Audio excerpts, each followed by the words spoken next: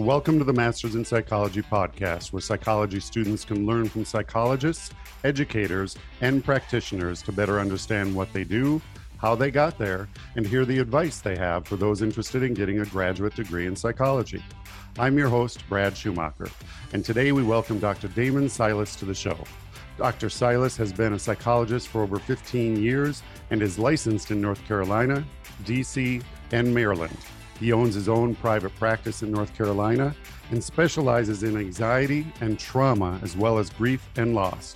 In fact, he wrote a book, From Morning to Night, Overcoming Loss, and has a blog and many videos in various topics. Today, we will learn more about his academic journey, advice for those interested in the field of psychology, emotional freedom techniques, and discuss why he is currently in Germany. Dr. Silas, welcome to our podcast. Thank you so much, Brad. It's so great to be here. I'm excited to have this conversation. So Germany, I've done some research on you. I know that you at one point had some family in Germany. Is that why you're there now? Or if not, tell us why. No, it just so happens that the job that I have now coincides with also having family in Germany. So it's a nice fit. And it's work I've actually done before in the past, probably 12, 13 years ago. It's been a while.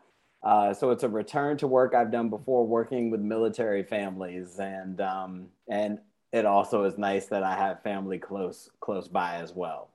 That's an added benefit, being able to work in the same area and travel and then see your family at the same time. Absolutely. So I usually ask some questions kind of in chronological order about, hey, why did you go to this school, that school? How did you make those decisions? But the first thing I want to ask you is, what originally sparked your interest in the field of psychology? So this is an interesting one. First and foremost, I feel like I was always the person who people would come to and talk to about their issues, their problems, whatever was stressing them out. And that was from the time when I was in high school, if not even before. And so I was always the shoulder that people leaned on when they needed. And so that was the first thing. The second thing is I had to choose a major in college. And I was like, let's do psychology. So that was kind of, there's actually a little bit more to that story, but I can share it a little later. But that's primarily the main reason is just knowing how people would come to me for help and support, and figuring I might as well make a career out of it. Well, that's a good story. A lot of people, believe it or not, start saying the same thing. I seem to be the person who people come to talk and release and everything. And so there's a reoccurring theme with a lot of my guests and people that I talk to. So that's interesting. I see that you received your Bachelor of Science in Psychology from Howard University in Washington, D.C. Why did you select Howard University? That one's really easy. They provided a full ride for me. So I kind of went where the money was. No, but that is definitely a huge reason. But the other reason was, for me, it was important to go to a school that supported me in all ways, not only financially, but emotionally and where I was in my development at that time. I actually went to school in primarily a white area. So out of, about 1,600 people in the high school, there were probably 10 people of color. Mm-hmm. 3 of those were myself and my siblings. So there weren't many. And so for me, it was important to be around other people who looked like me. And Howard University, being a historically Black college and university, HBCU, that actually provided me with that type of education and support that I needed at that time in my life.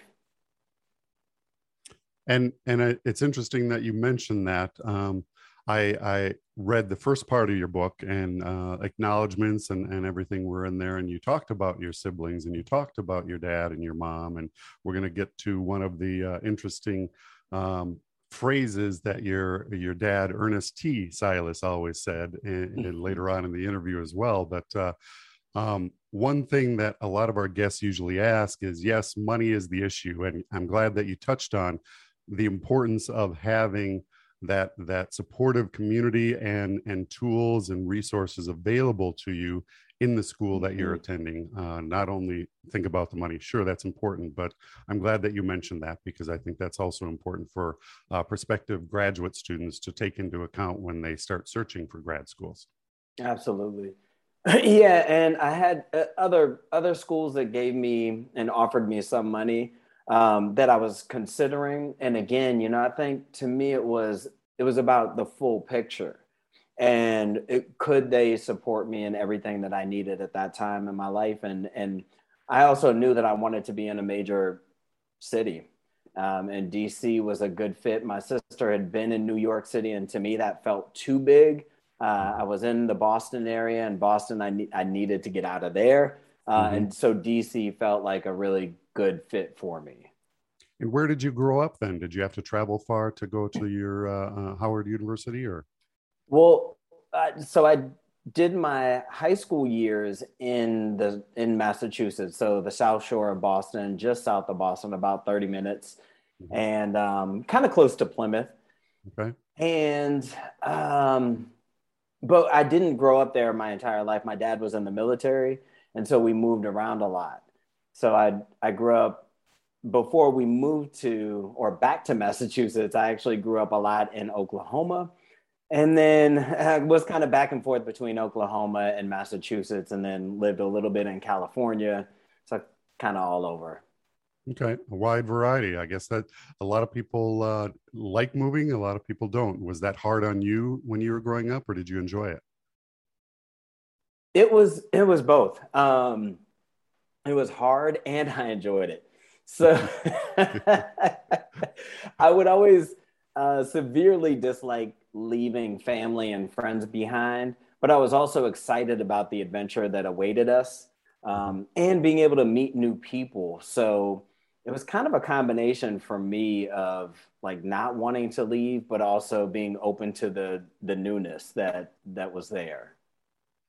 So getting back to kind of your chronological movement in your academic career, Howard University in Washington, D.C., you didn't have to travel far to go on and earn your doctorate in psychology at the George Washington University. But how can you remember the first time you considered going on to earn your graduate degree, or did you always know that when you entered your undergrad? No, I had no idea. Okay, so what sparked that interest? When did you know that I need to continue doing this? My senior year. It was actually, I was waiting for my advisor. I had to talk to my psychology advisor about something. And while I was waiting, somebody was sitting there and they said, "Oh, where are you going to grad school?" And I said, "Excuse me?" I said, what is that?" So I literally had no idea that there was this thing called grad school, and that, in order to further myself in my career, that it would behoove me to go ahead and attend. So they told me, well, typically, and then I spoke to my advisor about this afterwards, but said typically, for psychology, once you get out with a bachelor's, you can't really do too much with it if you want to do some, deep work in the field of psychology. And so at that point, I was like, okay, well, let me start to apply. And I immediately started the application process, and fortunately got into GWU. So yeah, that's kind of because I never had family who went through and completed college. And so being kind of the first of my family to do so, not really knowing much, I was always am seemingly like just swimming blindly, but like ready for whatever, I guess, similarly to moving, ready for the next adventure and what awaits me. Well, that's an interesting story. It's funny that what in grad school, I've never heard that term before. It's turned you on to that I had idea. no So, idea. Yeah. do you remember? It's in memoirs and stuff. You could use that nice story, and if you remembered the person who said, "Where are you going to grad school?" Brad Schumacher asked me, "Where are you going to grad school?" And that opened up my eyes. You could use that as kind of a story. Exactly. So why GWU then? You said you applied. You started immediately applying. Do you remember how many schools you applied to roughly, and then why did you end up at GWU? Yeah, I believe it was about 8 schools, 6 to 8. Okay. And I applied to GW for a couple of reasons. A, it was in DC, and I love DC, and I had gotten used to being there. I also applied to like the University of Maryland and some other local colleges. Um, and then I applied to around that time. So that was 1996 into 1997. So it was a while back, and the PsyD degree had recently come out, and people didn't really know too much about it, including myself. But I did know that the difference between a PhD program at that time and PsyD, as I was learning, was PhD was more research based. Mhm. So if I wanted to do more research in the field of psychology, I could really focus my energy on getting into a PhD program. But then the more that I heard about a PsyD program, I learned that it was more about the hands-on experience of being a psychologist and being in the field of psychology. And for me, the importance of sitting with somebody in therapy, helping them through whatever it was that they were going through, that to me was more important than doing research. And also, like, I just don't love working with numbers. Statistics was my least favorite. Right, right. So it's interesting that you brought up the PsyD, because that was one of my questions: is how did you decide? And you just answered that. And I've spoken to many different people about, hey, some of them have a PsyD, PhD, and I asked them why, and a lot of them, I'm getting the sense of when PsyD first came out and was offered, it wasn't as respected as it is now. It was almost seen like, here's PhD, here's PsyD, and That's then right. throughout the years, it's gained more and more in its reputation, saying, hey, it's the equivalent of, because you're earning your doctorate, but Mm-hmm. it allows you to focus down this lane instead of this lane, just like you were talking about. So Exactly. I don't want our audience to think that a PsyD is less than a PhD in any way, shape, or form. It's just a different way and path to follow. Yep. Yeah, and honestly, I could have gone a year earlier. I could have gone right after undergraduate, because I was accepted, but I deferred for a year because for me, I wanted to wait until the first class went through their program, or just wait for an additional year to kind of see how it played out, see, just make sure that the program itself was accredited, because again, that it was brand new. I think I was in the third class Mm-hmm. of folks who graduated from that program. And yeah, for me, I just needed to wait and get some space from school. But as you said, knowing that it's just as legitimate and worthy of a degree as a PhD, it was just newer at that time, and so there were a lot of unknowns. Mm-hmm. Yep, definitely. So, what advice, after going through graduate school, what advice would you offer those who are seeking a master's or a doctorate degree in psychology? Yeah, I would just advise that people really weigh why you're doing the work, and what it is you want to get out of the work. And I have people asking me about this all the time and saying, trying to figure out, do they go in a master's program, a doctorate program? Do they go into social work versus psychology? And it's really kind of weighing the long term of what you want. For me, it was I wanted freedom to, whether it was engage in assessments and do evaluations, do the clinical work of sitting with somebody in a therapy room, having the potential to have freedom as my own boss, in private practice potentially. And that was, just kind of me thinking ahead because I had worked for people for so many years after I received my degree. But really just thinking about what it is that you want out of it. If you want to do research and really impact policy and impact, the different programs that are coming out or looking into different techniques and tools and how they impact people positively or negatively in whatever way. It's just weighing why you want to go into the field. I also know for me, what was helpful is I went through my own therapy while I was at Howard University. I went through their counseling program or their counseling center to go through my own therapy. And that to me was extremely important in my healing process. And so I wanted to be able to give that gift to other people as well. So again, it's just kind of taking your own story, taking your own, whatever it is you're dealing with in your life and figuring out what path it is that you desire. Very good advice. And we're going to talk about your book a little bit later, but I don't want to forget asking you this question. In hindsight, would you do anything different when searching for graduate schools and programs? And if so, please explain.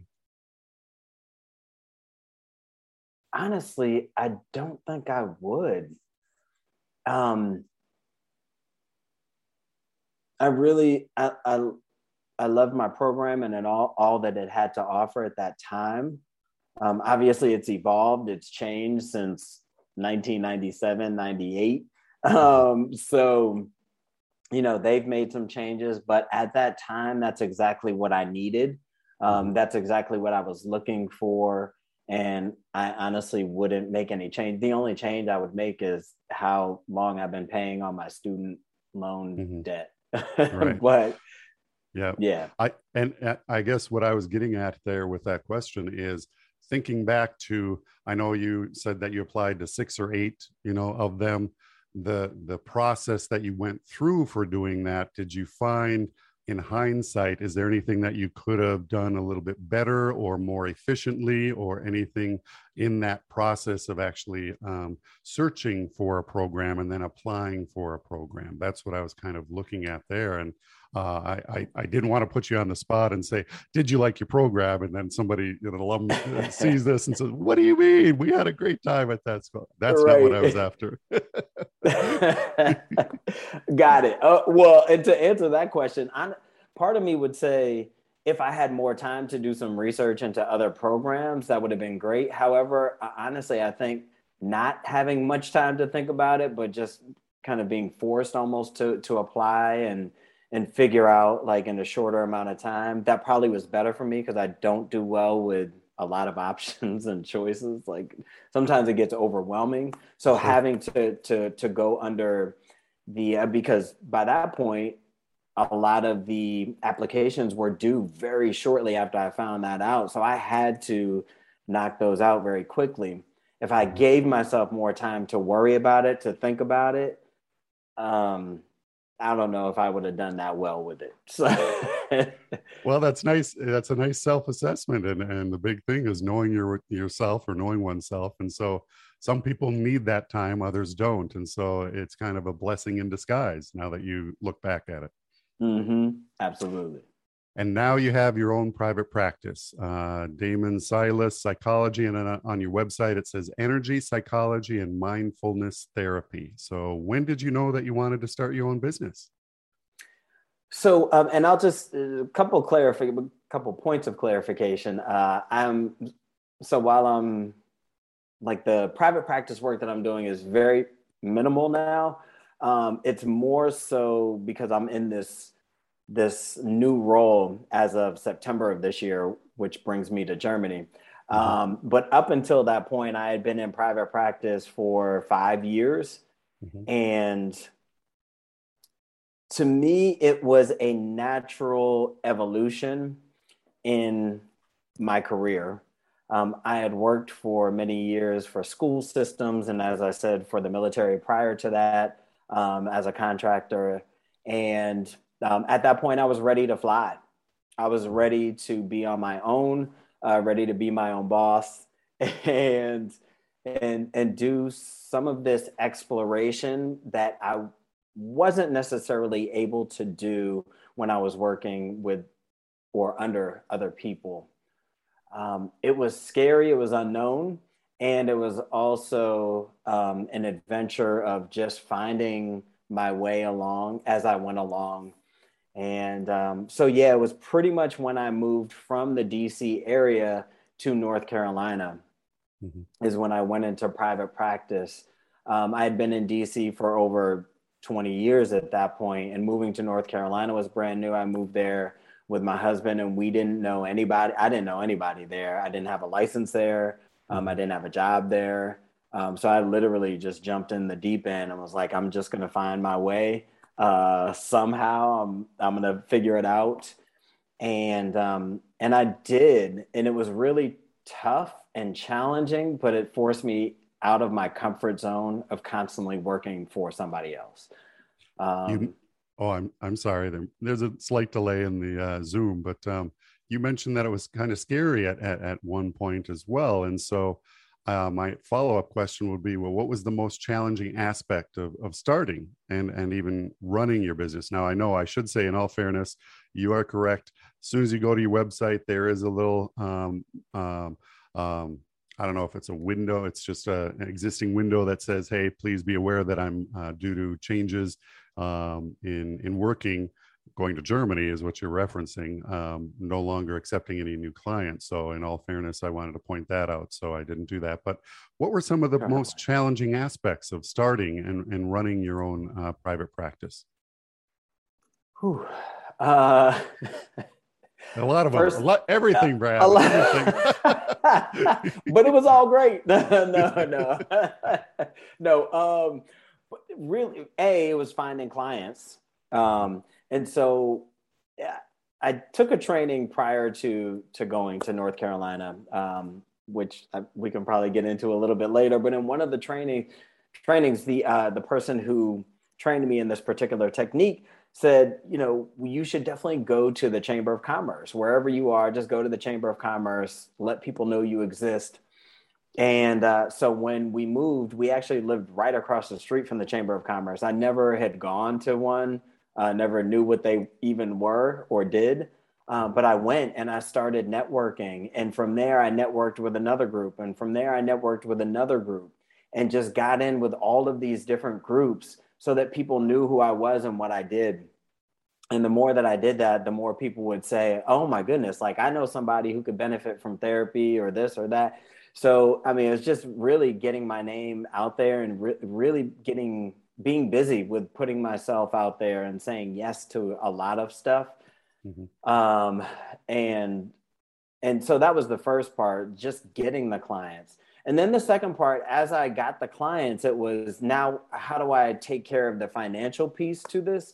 And that includes also dealing with insurance, like dealing with being paneled, dealing with, just dealing with insurance companies in general. And so eventually I hired somebody, and that was thankfully part of some of the networking groups I was a part of. I said, does anybody know people who do billing? And somebody said, yep, I do. Check these people out. And so it was really about knowing that I was laying the foundation and planting the seeds a couple of years before I even needed those things to come to fruition. But knowing and trusting that they would come to fruition, and that sure enough, they did. So, but yeah, it was really doing those things, getting out there, networking, and delegating work to people who have been trained to do that work. I don't deal with insurance or numbers very well. So like if there's somebody else out there who could do it, that's what I needed. Yeah. So very, very good advice. I noticed a theme on multiple videos that you have, as well as your book, as well as what you have on your About page, that you focus more on anxiety and trauma, including PTSD, as well as grief and loss. So what made you gravitate toward these areas? Yeah, so I know it's a lot of, they seem like pretty different areas, but I think they're all interrelated and cousins. So grief and loss primarily was because I experienced my own grief and loss, as I wrote about in my book, From Morning to Night. And you may ask this later, but I'm gonna just, but I started writing that book just as a journal entry, just as a way for me to get out my emotions about loss.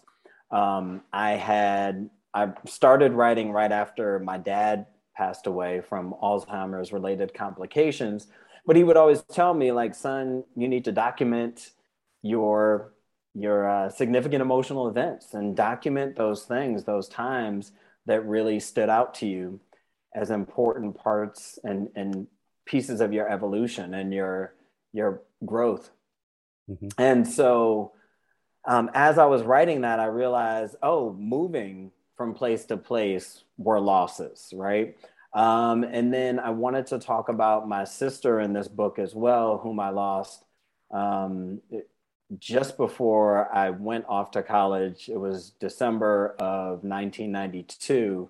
And she was murdered at that time. And so I wanted to, and that's why therapy was so helpful for me while I went to undergraduate, because I was trying to make sense of all these losses, right? Leaving home, losing my sister, my best friend at that time, and just trying to navigate all this newness. So, when I look at grief and loss, knowing that I've been through those things was really important for me to then offer that, again, that gift of healing to other people.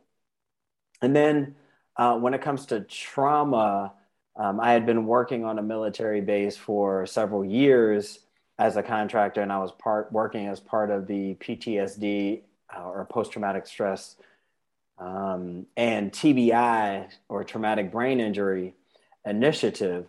And I started seeing a lot of people with trauma, which was a continuation of working in the school system in DC. Prior to that, I was seeing a lot of kids with the trauma. So now I'm just seeing a lot of adults with trauma, and recognizing that there are other ways to deal with some of that trauma.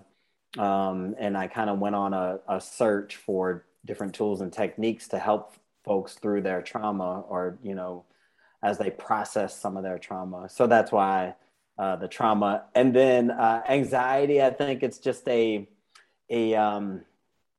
part of the continuum of depression. And so, it's about energy, and it's either a lack of or a lot of, and learning how to help people cope with some of that. I mean, and that's a very cursory way, by the way, to explain it. I don't want to explain it in that way to diminish those different diagnoses, but really just more so how I view them and how I'm working with people. So, well, you gave a nice long-winded answer, and that's not, I don't mean that negatively, I mean that positively. Yes.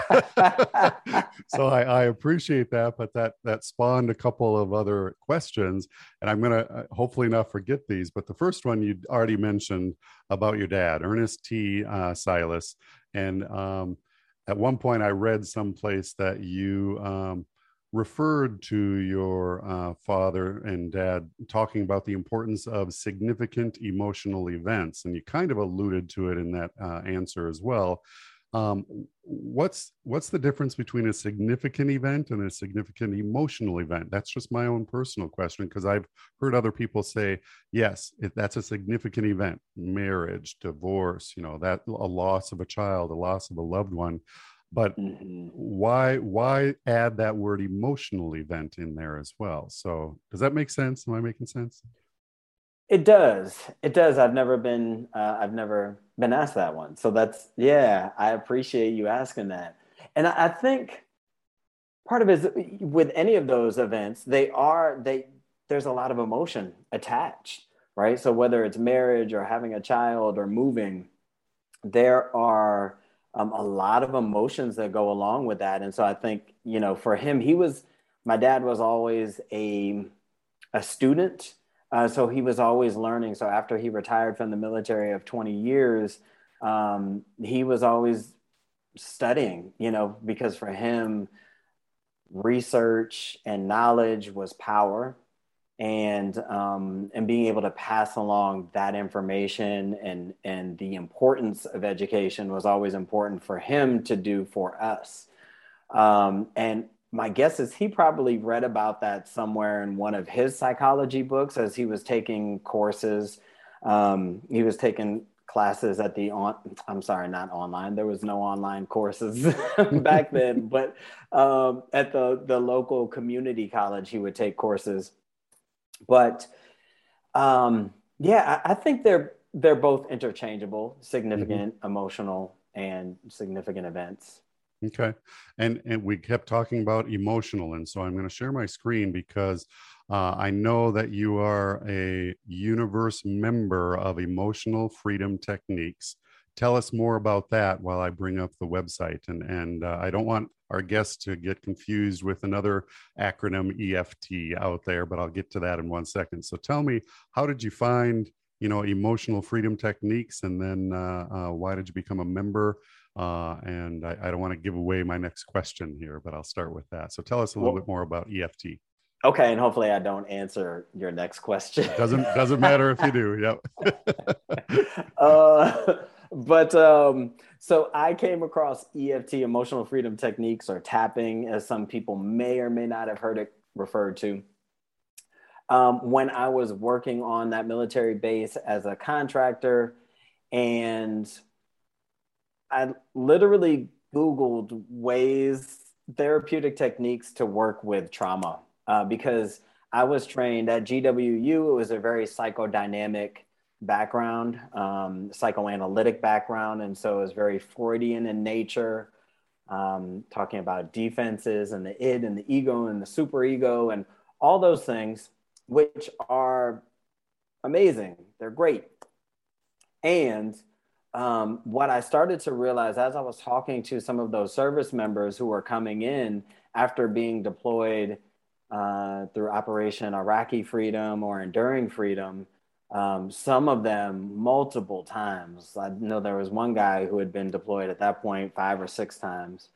I saw that having them talk about their stuff that they had seen, witnessed, had to do,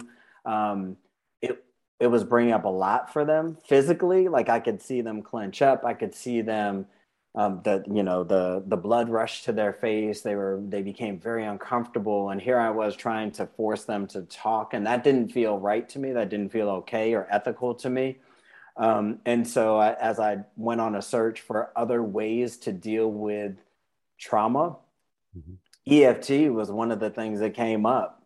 And so I just kind of went on a journey and then went through my first training with Dawson Church, and fell in love ever since. I noticed the immediate benefits just from practicing it. And then when I brought it back to the base where I was, and it was a naval / and a lot of Marines on that base, but when I brought it back to the base, I was like, all right, y'all. So I have like this really weird looking technique. Are you game to try it? And everybody was like, look, let's do it. I'm open to anything. If it's not taking a pill that I don't really want to take, let's try it. And so I love that they were all open to trying such a different technique. Yeah, and I'm sharing the screen again. You have many different topics and techniques. On YouTube, you have plenty of videos. And as you can see on the screen, you even talk about EFT tapping. And then even down below, you have different techniques. And then you have, I found some of these day 1, day 2, day 5, check-ins really helpful and funny in a lot of cases as well. But it goes all the way through all of the different ways that you can apply EFT tapping for different phenomenon and different diagnoses to help alleviate some of those. And then earlier on, you talked about some faith and religion and the different ways you can apply techniques and to that. And then, of course, you talked about your book when it came out back then as well. So very helpful videos and very interesting, a variety of topics on there. I wanted to point out, I know that I mentioned earlier EFT, Emotional Freedom Technique, and there's another acronym. And so on our website, we talk about some of these, and I just wanted to highlight, just don't get it confused with another EFT therapy, emotionally focused therapy, which is a little different. But a lot of people use EFT as the acronym. So unless you ask a little bit more about, well, tell me more about that, you have to clarify which one they're talking about. So I'm glad that you brought that up. Yes. Yeah, and thank you for. Yep. And you mentioned you're in Germany now. Are you? Tell us some of your work if you can. If you can't, I understand. But tell us a little bit more about your work that you're doing in Germany right now. Sure. So as I said, this is actually work that I did several years ago. And the title is a military family life counselor, or military and family life counselor. And so essentially what I'm doing is I am working back with kids, with children. And that was my major. My major was child and adolescent psychology. And so hence why I was working in the school system for many years after receiving my degree.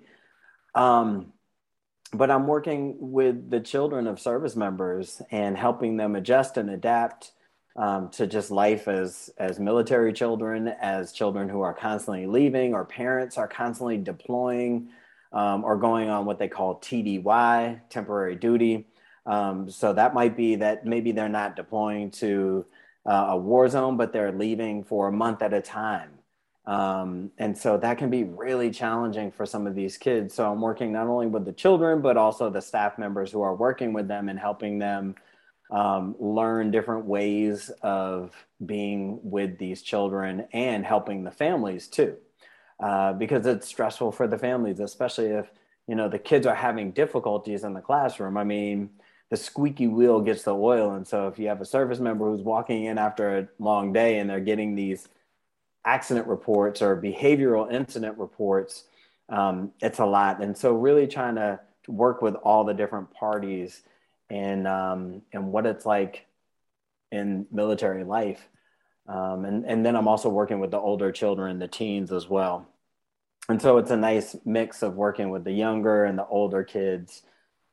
And just it's more, this position is actually more short-term behavioral support. So it's less clinical in nature than what I was doing and what private practice entails, which is for me, it was a nice change, especially after COVID and going into 2020 and 2021. Those were really great. How do I say this? It wasn't great. I was very busy during those, from the moment that COVID hit in my private practice, because then we had the racism being highlighted too. And so that was calling a lot of my attention and energy as well. So I was doing a lot of work in this area and that area. And so actually doing more short-term behavioral support now is a better fit for me mentally and emotionally than staying in that private practice world for now. Mm-hmm. You alluded to something that my mom had talked about earlier in her career as a psychologist, is burnout. A lot of people don't really take that into account. You're the one who's going to a therapist, a psychologist, psychiatrist to talk about things, but they're doing that time and time again. And so switch the role for a second, and it's probably a good thing that you made that change. So it gives you kind of a different, almost a respite and a different way to focus on things. So I'm glad that you brought that up. Many of our guests on the program talk about different types of therapy. We already talked about EFT, both types a little bit, and referred to that other one. I also noticed that you are a member of the National Guild of Hypnotists. So tell us more about that and how you might have used or continue to use hypnotism with your patients. Yeah, and that was another thing that when I was working on that military base, I um, came across because what I was noticing is as people were talking about some of their traumas, that they were trying to rationalize their way out of an issue that was emotionally based. Um, and or subconsciously based, right? So when we experience things, we lock it into our subconscious. So the conscious thought process is probably 5 to 8% of our entire thinking, whereas unconscious, subconscious thought processes are a majority of how we show up every day. And so to sit with people and try to rationalize and consciously help them work through this. Also, just didn't feel as right to me as seeing if I could take a backdoor approach. Mhm. And to me, hypnosis was that backdoor approach. And then I met somebody who worked on the base at that time, who he was a firefighter, but he had actually taken this course with this specific trainer in the Northern Virginia, DC area, and he came in my office talking about it, and he did a little demo on me, and I was like, I'm sold, like I want to go now. And so I went for the training shortly after that, and became certified, and started using that in my therapy sessions as well. And the one thing that I find interesting when I do a lot of research on my guests and other people that I talk to outside of the podcast is all these different techniques and how we in America are slowly but surely bringing in these techniques that have been around for ages in other countries. And now we're finally That's right. accepting some of these techniques. If you talk to somebody who doesn't really know anything about hypnosis, what's the first thing they're going to think about? They're going to think about Las Vegas and somebody on stage putting somebody, in that hypnotic state. Well, that's not what happens. I'm not licensed or anything, but I imagine that's a different type of entertainment use of hypnosis. And I won't go down that road, but that's not what's happening in the client patient room when you're doing that. Nope. Nope. And really, we all are walking around hypnotized, right? It's just being able to use it to our advantage. Right. The one thing that my last guest, you brought up people trying to consciously recall information. My last guest talked about memory and recall and the role it plays in psychology as well. So to me, it's fascinating to talk about how all of these are intertwined and on this continuum. And it's definitely interesting for me, just as an aside. What do you love most about your current job, what you're doing in Germany? I love just connecting with the kids. Like they crack me up daily.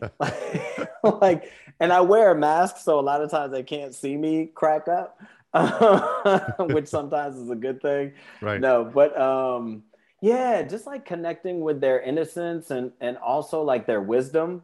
That to me is just the stuff that they say is like so deep and profound, and they don't even know. So like being able to learn those lessons from them. But I also love that just in general about my job is when I'm working with people, whether it's in a session or, when I'm in the school setting, being able to learn from each other. It's a two-way street. And we should all be learning and growing together. It's not I am the expert and you are the person who doesn't know anything. It's no, we should, because this is a relationship, we should all be learning from each other. And granted, I can guide you in certain ways, and simultaneously I should be learning. So I just love always being able to learn from clients, and the ability to travel, by the way, while I'm here is not a bad part of the deal either. Are you picking up? I'm part German and part Icelandic, but I don't speak any German. Are you picking up some of the language? 9. There you go. You picked up one at least. Ich spreche kein Deutsch. Okay, there you go. Yeah, no. Mm-mm. I have my cousins and my uncle and aunt, like when I'm around, they try to teach me, and I told them by the end of the year I'll get it, but So I have some fun questions that I usually ask our guests at the end of the interview and discussion. The first one is, what is your favorite term, principle, or theory, and why? So honestly, like when I think about this, I just think about like the mind body connection, and that energy is, or I'm sorry, emotions are energy and motion, right? Mhm. And so if we look at emotions as energy and motion, they have to go somewhere. And so it's important to just learn these different tools and techniques to figure out how to deal with them. I love how Bessel van der Kolk talks about the body keeping the score. He says the body keeps the score. That's his book, and really learning that there's a connection between the mind and the body. And I love that there's more of an awareness, a growing awareness between those two. But before, it was just like from the shoulders up or the shoulders down. And just the whole theory of that we're all interconnected, not only just socially, but our minds and bodies are also interconnected as well. You actually answered my next question. What something new that you've learned recently? You actually referred to that, but if you wanted to come up with something else, something that you've learned that's new recently. Mm. Um, well, so I guess there are a couple things, but just learning about myself, learning the importance of balance, I'll say that, and letting go of certain things. But what I'm also learning is actually the same thing as the importance of letting go. I'm actually going through a spiritual course through my mentor, Dawson Church, and we're talking in this course about letting go of all the things we tend to hold on to, and how hard that can be, but also how liberating that can be. So that's what I'm learning. Well, it sounds like there's a good exploration aspect to your learning as well, self intro and as well as outside of that. And I'm sure your patients, whether they're small, medium, or large, young or old, probably appreciate your transparency and the experiences you're going through and bring to the table too. So I applaud you for that. Do you have any other advice for those interested in the field of psychology or those who want to open their own practice? Any other advice? Yeah, I would say if the spirit is calling you to do it, do it. And you're not going to know everything, and that's okay, right? You've already accomplished a lot, and or the fact that you're even thinking about going into this field just speaks volumes about you. And so it's okay if you don't know. Find that support, find the community, find the people who you can delegate certain tasks, whether it's the task of being your therapist, the task of being your coach, your billing manager, whomever it may be, but delegate, and you'll find your way together. But keep learning, keep finding out what information is out there. There's so much information out there. So don't do too much, like don't get overwhelmed, but find the information that is out there that can support you in whatever journey and whatever path you want to take. Great advice. If you had the time and money to do one trip or complete one project, what would you do? Oh, um, that's a good question. I guess two things. I would take a sabbatical because I haven't. Like I've been doing this work for over like 22 years now, 20 years, and never have taken like a significant amount of time. So I would love to be able to just take at least a month to just be. Mm-hmm. And then I'd also take some time and money to complete my third book that I started writing over a year ago. Can you give us a teaser on that book? That one is about trauma and ways that we can effectively treat trauma. Okay. Is there anything else that you'd like to bring up in this podcast? I want to just briefly talk about, going back to the freedom that I feel that I've been afforded with this degree, but also being able to create, and I think wherever we see and wherever the listener sees a lack, you can then create, right? And so being a part of really powerful movements, especially from 2020 on, I was able to be a part of and create a group called Black Tappers United, where it's a collective of Black EFT tappers helping the Black community deal with racial anxiety and stress and trauma, but also part of a platform called Movement Genius, where we've been able to create community and support for underserved and underrepresented populations, or people who may not otherwise be able to afford mental health assistance and help. So really, it's always keeping your eyes and ears open for those opportunities, because where there's a lack, there's an opportunity. And I'm just so grateful for those opportunities. Well, I appreciate you bringing that up as well. I had that on my possible list of topics to bring up, but I'll definitely add those links on this interview on our website for you. Damon, I appreciate your time and willingness to share your thoughts and experiences. Thanks again for sharing your story and advice with us. Thank you, Brad.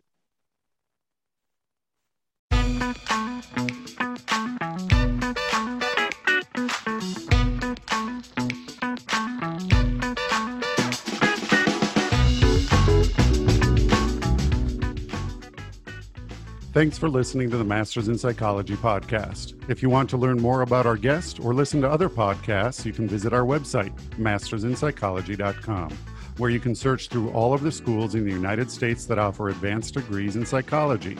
You can also find us on Facebook, Twitter, and LinkedIn. And remember, if you enjoyed this podcast, please like, follow, or share.